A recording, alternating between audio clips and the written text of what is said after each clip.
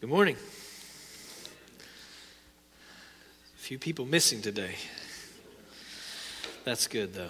I'm glad that a lot of our women got to get away this weekend. Unfortunately, my bride did not, and so I'm going to have to send her on her own retreat, I think. This week, we are back in the book of Galatians. We started last week with just the first few verses, first 5 to be exact, the salutation of Paul. And that was pretty heavy. I don't know about you guys, that's pretty kind of a heavy passage. Well, unfortunately, I've been trying to figure out somehow this week to preach verse 6 through 10 in a little more uplifting, celebratory way, and there's really just no way to do it.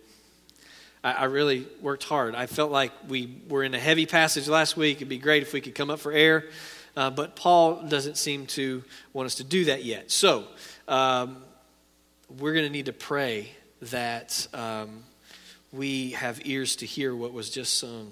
We have ears to hear and eyes to see. Because Paul wants to communicate a very, very important message to us today. And I don't know how to do that in a real happy, uplifting way. So we're just going to dive in, if that's all right with you. So let's pray, and then we're going to jump into the passage today. Lord Jesus, thank you so much. Thank you so much that you have not left us to ourselves. You have not left us to the bondage of our sin, but you came, lived a sinless life, died on a cross, took our penalty, the wrath of God that was due us, on yourself. And then after 3 days rose again to give us life, freedom. God, we pray as we study this book that you would free us. You would continue to untangle our lives from the ramifications and consequences of our sin, to free us to worship you the way you created us to. We ask, God, that you would teach us, that although we approach this text soberly, God, we pray you would move, that your Spirit would be alive, and the word would do what it is promised to do, and that is to change us from the inside out. Please do what only you can do, Jesus. In your name we pray. Amen. So, Galatians 1, 6 through 10. I'm amazed that you are so quickly deserting him who called you by the grace of Christ for a different gospel, which is really not another. Only there are some who are disturbing you and want to distort the gospel of Christ. But even though we, or an angel from heaven, should preach to you a gospel contrary to that which we have preached to you, let him be accursed. As we have said before, so I say again now, if any man is preaching to you a gospel contrary to that which you received, let him be accursed. For am I now seeking the favor of men or of God? Or am I striving to please men? If I were still trying to please men, I would not be a bondservant of Christ. Charles Jenkins had been a good soldier for 9 years. He was awarded a medal for good conduct, and he was promoted to sergeant. But on January the 5th, 1965, after 10 days of planning and lots of drinking, he tied a white t-shirt to his rifle and defected to North Korea. He disappeared into that dark country for nearly 40 years until 2004. when he was able to leave North Korea to seek medical treatment in Japan. And in September, he turned himself into the U.S. military authorities, and at his court-martial, the frail, tearful, 64-year-old soldier pleaded guilty to desertion. He told the judge, "Ma'am, I am in fact guilty as charged." Why did he walk away? Why did he walk away from his unit and his country? He said he fled because he was afraid. He'd been transferred to dangerous daytime patrols in the demilitarized zone, and he was fearful of dying. Jenkins wept as he described his depression, fears of death, and the heavy drinking that led to this desertion. He thought he'd be returned home, you see. He thought if he could just leave, then they would send him home. But instead, he suffered under harsh conditions all the rest of his life. He was quoted as saying, "I knew 100% of what I was doing, but I had no idea of the consequences." It took 40 years for those consequences of Jenkins' desertion to really filter into his life and come to light. Paul writes the letter to the Galatians knowing exactly what the consequences of their desertion will be. And he is not about to wait around and see that come to fruition. So he continues this letter, and what he's doing here is he's taking a big, huge spotlight, and he is turning it on and shining it directly to show the Galatians exactly what's going on. I don't know about you, but if you're in pitch black darkness and somebody shines a big bright spotlight in your face, it's shocking. It startles you. This passage, Paul writes, kind of comes off with the subtlety of a train wreck. It's shocking. It's loud, it's scary, but necessary. So, just the amazement that Paul would move from verse 5, where he's singing the praises of God in doxology, to verse 6, in his ultimate rebuke, shocks us. But let me just make something really clear. He is not doing this like some blogger sitting in an obscure coffee shop, tearing his adversaries apart, point by point by point, with more veracity as the number of lattes increase. That's not what he's doing here. It's not at all what he's doing here. He is taking this group of people, his beloved, those that he loves dearly, and he is reminding them of the grace and the responsibility they have to guard the gospel and to cling to it. And so, before we pronounce him heartless and unbelievably uncompassionate, let's think of it that way as we look at verse 6 and we get into this passage. Verse 6 says, "I'm ashamed, I'm amazed that you are so quickly deserting him who called you by the grace of Christ for a different gospel." Now, the word amazing in our English vernacular can be used in a lot of different ways, can't it? Because amazing can express what? Awe? Amazing. Wonder can express wonder. That's not the way Paul is using the word here. His amazement is pejorative, and it is an astonishment that Paul cannot believe what's going on. He's speaking to them as a father would speak to a child who he had labored in teaching the truth, only to see him quickly disobey under the influence of so-called friends. You see, Paul's response is, how could you have done this? Or better yet, what were you thinking?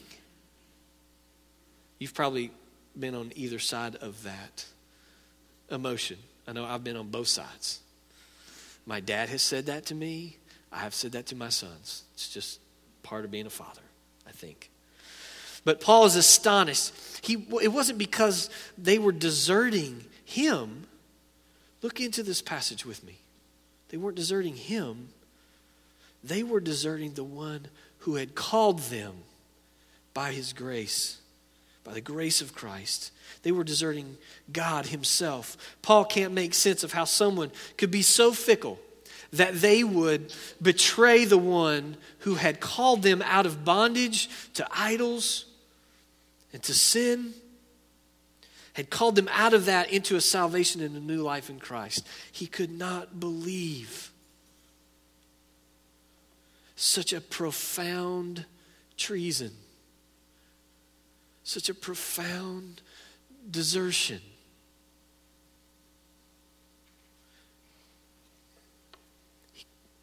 Do they really understand the consequences of such an act? Let me ask you this question. Do you think we do?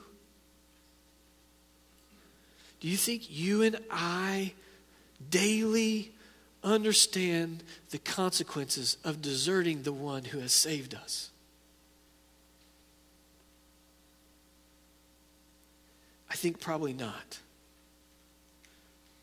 And I think that because otherwise, why would we be so quick to desert Christ under our own fear and the pressure of some other thing in our life, some circumstance, some stress, some anxiety, some worry? Why would we quickly desert them to some other functional Savior? One that is not really a Savior. One that functional saviors are like things that when we get so pressed, that we run to, that we escape the press of life, the little things that we indulge ourselves in, just to allow ourselves some relief. You fill in the blank. It doesn't have to be, sex, drugs, rock and roll. It might be as simple as turning the TV on and drowning out everybody else in the house. Dads, it may be walking away from the responsibilities of home to some hobby because the pressure's too much. You see, desertion is a serious thing. And Paul doesn't want us to miss it. He's amazed and he's astonished that the Galatians would do such a thing. But he reserves his heaviest fire for those that would seduce the Galatians away from that gospel. In verse 7, he says, there are some who are disturbing you and want to distort the gospel of Christ. Now the word distort there, or pervert, depending upon the translation you have, is something we need to really think well about. Because it's not that they have most of the gospel, but they're just off a tick, and that's okay. Because that's not what Paul is saying here. Paul is saying that they have reversed the gospel. They have taken it and turned it on its head. They have perverted it in the worst way. I mean, does it sound that big of a deal to you when these false teachers would say something to the effect of, yeah, we believe in Jesus' work on the cross, but we also believe in the circumcision and the Mosaic law? and keeping those. Does that sound like a big deal to you? It should, because Paul pronounces it a false gospel, not a gospel at all. You see, they wanted to add something of their own to Christ's completed work. So when somebody knocks on your door and says, of course we believe in Jesus, but we also believe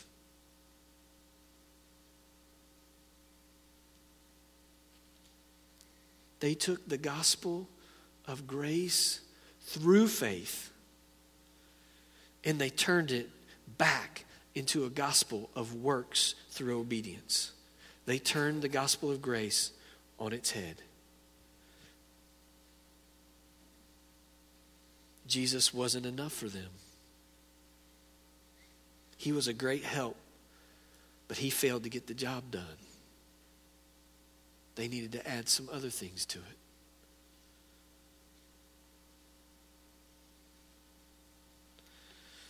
So here's the point that I want us to understand, that if the gospel is able to be distorted, if there could be a false gospel, there must be a particular gospel. There must be a gospel that you can define, that is steadfast, that does not change.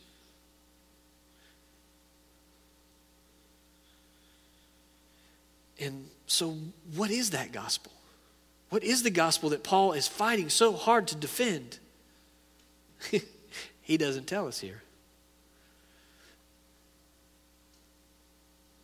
I think at this point, Paul assumes that the Galatians are quite familiar with the gospel. Why? Because he taught it to them. He's the one who preached it to them.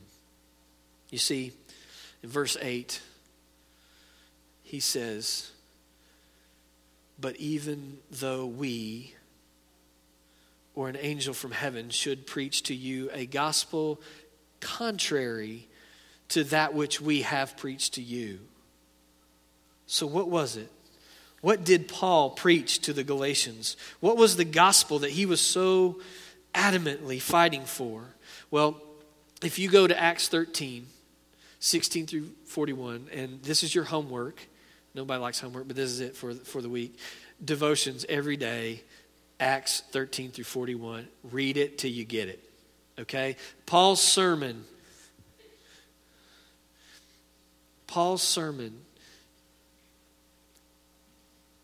is amazing. This is the sermon he gave at Poseidon, Antioch, in southern Galatia. This is the sermon where he lays out the gospel, and in my opinion, is one of the greatest sermons in the entire Bible. You want to learn the gospel? Meditate on this. Paul delivers it with force and clarity. The sermon recites God's mighty act of rescue, how he brought redemption to man through the life and death and resurrection of Jesus, the benefits of which are the forgiveness of sin, a right standing with God, and the gift of the Holy Spirit, all coming to you by grace through faith. Just a couple snippets to wet your whistle for this week. Let's go. Therefore, let it be known to you, this is verse 38 and 39, brethren, that through him forgiveness of sins is proclaimed to you, and through him everyone who believes is freed from all things from which you could not be freed through the law of Moses. Paul has already preached it to the Galatians. You cannot be freed through the law. You must be freed through what Christ has done for you. He's astonished that they've left this. Here's one other one at the very end of that passage. Now, when the meeting of the synagogue had broken up, many of the Jews and of the God-fearing proselytes followed Paul and Barnabas, who, speaking to them, were urging them to continue in the grace of God. Not to go back to the law, but to continue in the grace of God that had been given to them.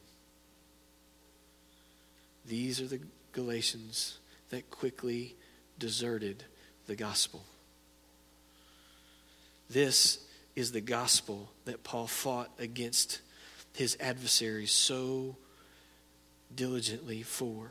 And why? He says it at the end of verse 6 and verse 7 where he says, you are deserting for another gospel which is not really another gospel. So I'm kind of a fan of easy math because I didn't, like the last math class I had was the first class I ever had in college and I quit after that. Got my credit, moved on. Just not there. Just not the mathematician. Larry's the mathematician if you need some help, not me.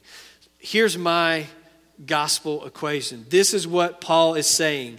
Jesus plus anything equals nothing. Can you say that with me? Jesus plus anything equals nothing. Jesus plus nothing equals everything.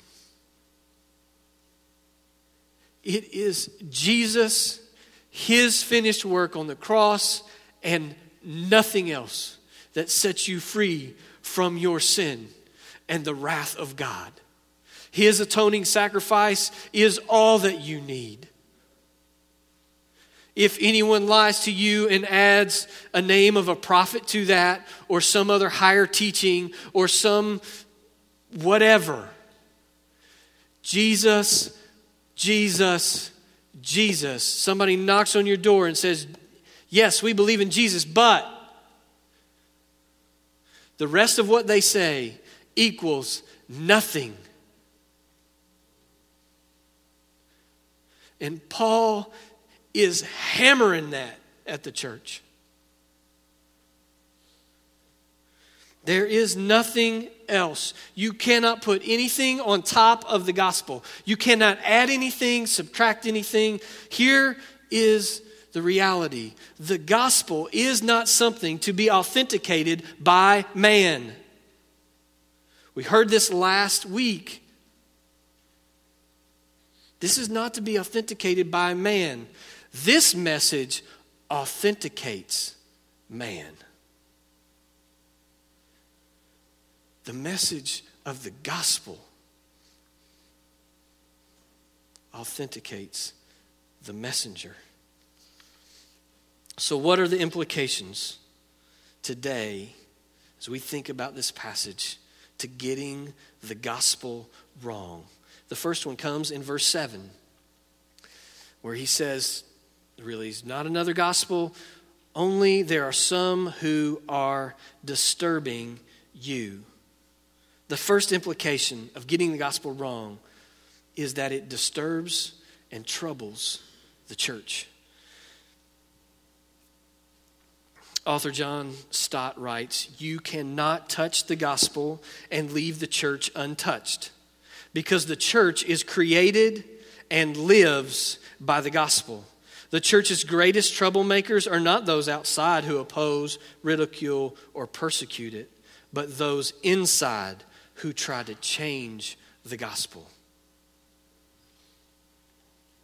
So, if that is true, how is your knowledge of the gospel today? Should I assume that you know the gospel? Should I assume that because it's taught every week in Life Change, that every small group leader is trained to make this the central theme of every accountability session and every Bible study that you do and every fellowship that you have as a small group? Should I assume? Should I assume that because it's preached from this pulpit week in and week out and week in and week out, that you understand and can apply the gospel to your life and to the others in this body? Have you ever considered that you have responsibility as a part of this body to protect its health by the way you handle the gospel and the way that you protect it from false teaching. That's not just the elder's job. That's all of us together. Paul says that even if we preach a different gospel, myself, other elders, if we preach a different gospel,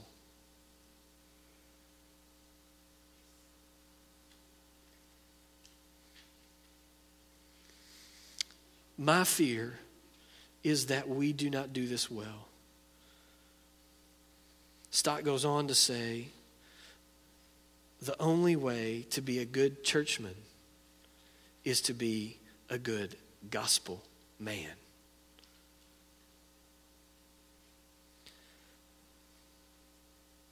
Let's bring that into the vernacular of North Wake. So what does it mean, really, to be a mature and ministering worshiper of God? Well, if it means anything, it means that the gospel is continually getting bigger and bigger and bigger in your life. And the applications of that gospel in your life are becoming endless. And there are all these little crevices and areas of your life that the gospel is being applied and transformed and turned. And you're clinging to it with all that you have, and you're proclaiming it to those in the body that they may be saved. And you're proclaiming it to those in the community that they may be saved. So, this week I have been confronted with the fact that I'm a deserter of Christ and that I am a distorter of the gospel. So what am I to do? What am I to do? I am to repent and turn. I'm to repent and turn at every stage that God shows me that I am deserting Christ or that I am distorting his gospel. And I am to meditate on that gospel day in and day out in order that I might understand it in a deeper way and apply it to my life and to others. So the best way to worship Christ and to serve his bride is to believe and to preach the gospel to myself and to others. That is it. Outside of that, we have nothing. The second implication of getting the gospel wrong comes from verses 8 and 9. And we do not want to go here. This is one of those things where we quickly want to turn the page and get to chapter 3, get moving on so that we can get some of the glorious comfort of grace. But Paul says here that if anyone preaches a gospel contrary to what has been preached, what has been received, and he says they are to be accursed, anathema.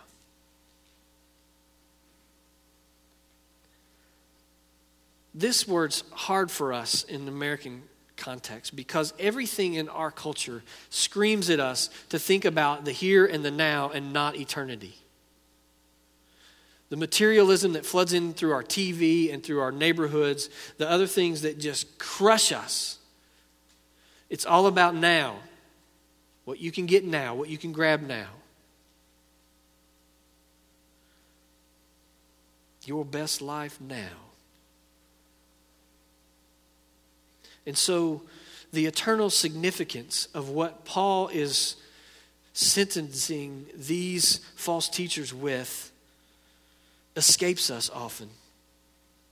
The word has at its core an eternal doom. It is the curse of God without any hope of redemption. Eternal punishment. Our flesh wants to dismiss this kind of thing. It's something we're just not comfortable with.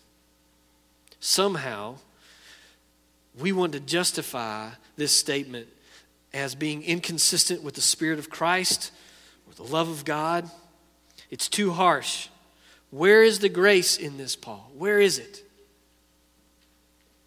And that is just the point. It's just the point. This is the terror of rejecting the gospel of Christ. There is no grace. If you distort this message, you add to it, you subtract from it, then you do not believe, and therefore you are cut off from Christ, anathema.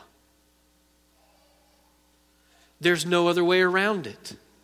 There's no way for me to give this to you in a joy-filled, funny way with a joke. It's condemnation. And it's crushing. And Paul uses this throughout his letters, not just to these false teachers, but he applies it to others as well. And let's read 2 Thessalonians 1, 8 through 9. To those who do not know God and to those who do not obey the gospel of our Lord Jesus, and these will pay the penalty of eternal destruction, away from the presence of the Lord and from the glory of his power. 1 Corinthians 16, 22. If anyone does not love the Lord, let him be accursed. Same word, same sentence. And although in our passage Paul is pronouncing the false teachers accursed, he uses these same words to a larger group of people.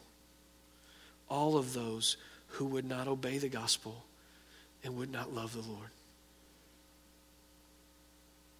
I don't know about you, but this has been really hard for me this week. It's hard for me to swallow that. And I came across this quote that I want to read to you from Pastor John Piper. The Bible does not reveal to us the eternal curse of God that we may yawn and turn the page. The wrath of God is revealed to shake the unbelievers out of their stupor and to take the swagger out of the Christian's walk and the cocky twang out of his voice. Let me read to you that again, particularly the end. The Bible does not reveal to us the eternal curse of God that we may yawn and turn the page. The wrath of God is revealed to shake the unbelievers out of their stupor and to take the swagger out of the Christian's walk and the cocky twang out of his voice. You are a deserter. You are a distorter. And you have been saved by grace. We are all under the anathema of God unless we believe in Christ's atoning work for us. Your neighbor, your family member, your friend.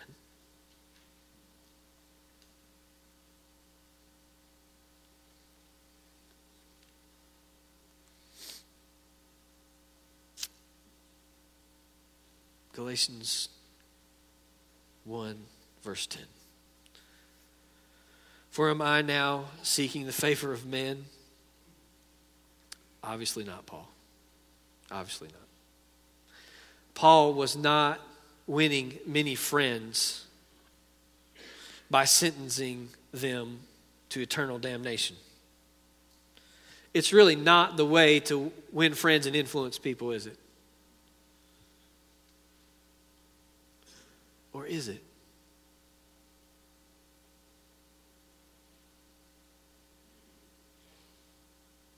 Is it love? To let your friends suffer the wrath of God because you have rounded the corners off the gospel to make it more palatable?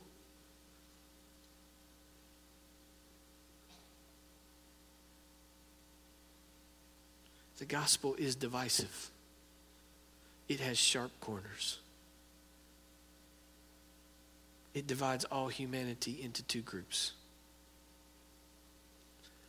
But it is great news, the greatest of news, that although we are deserters and distorters, there is hope.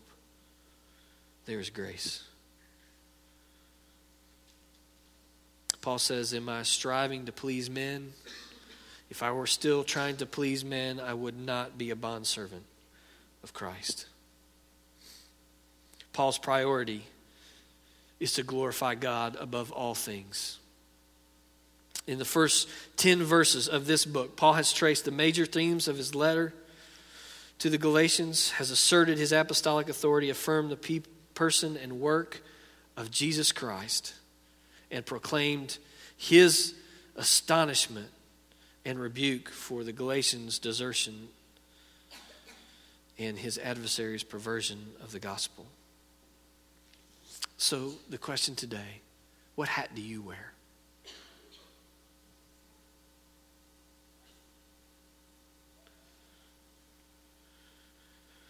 Are you a man pleaser?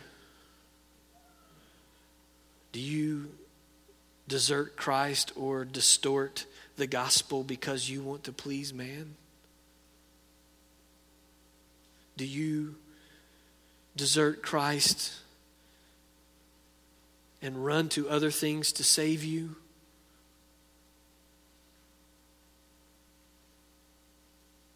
Or are you a bondservant? One who's been set free to a life of servitude? Which is it? The good news today is that you do not have to remain a deserter. You do not have to remain a distorter of the gospel. You do not have to remain a man pleaser. You see, because all of these are the wages of sin, and with them, they bring death.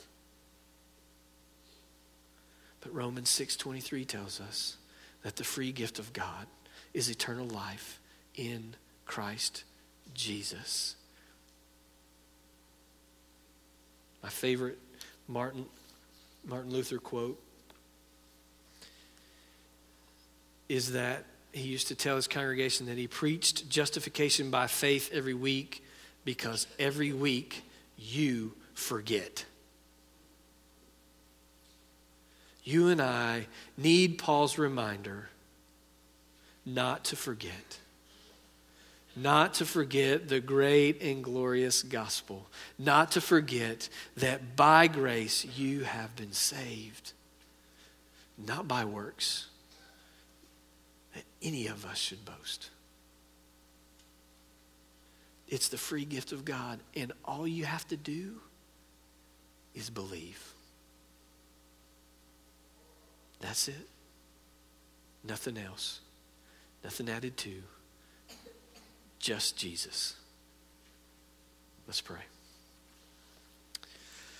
Lord Jesus, we thank you this day that your work on the cross is sufficient for all of our needs.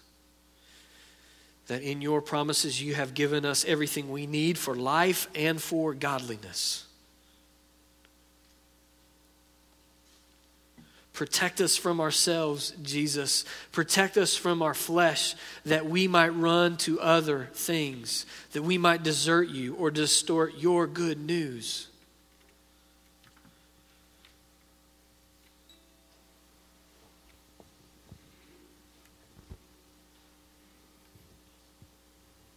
Jesus, we love you.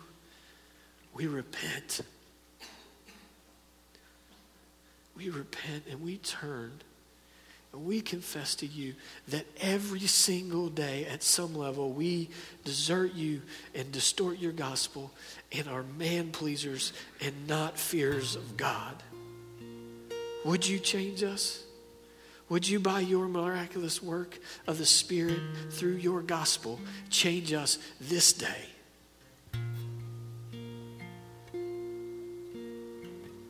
Humble us. Humble us so that you may lift us up in due time. We pray this in Jesus' name.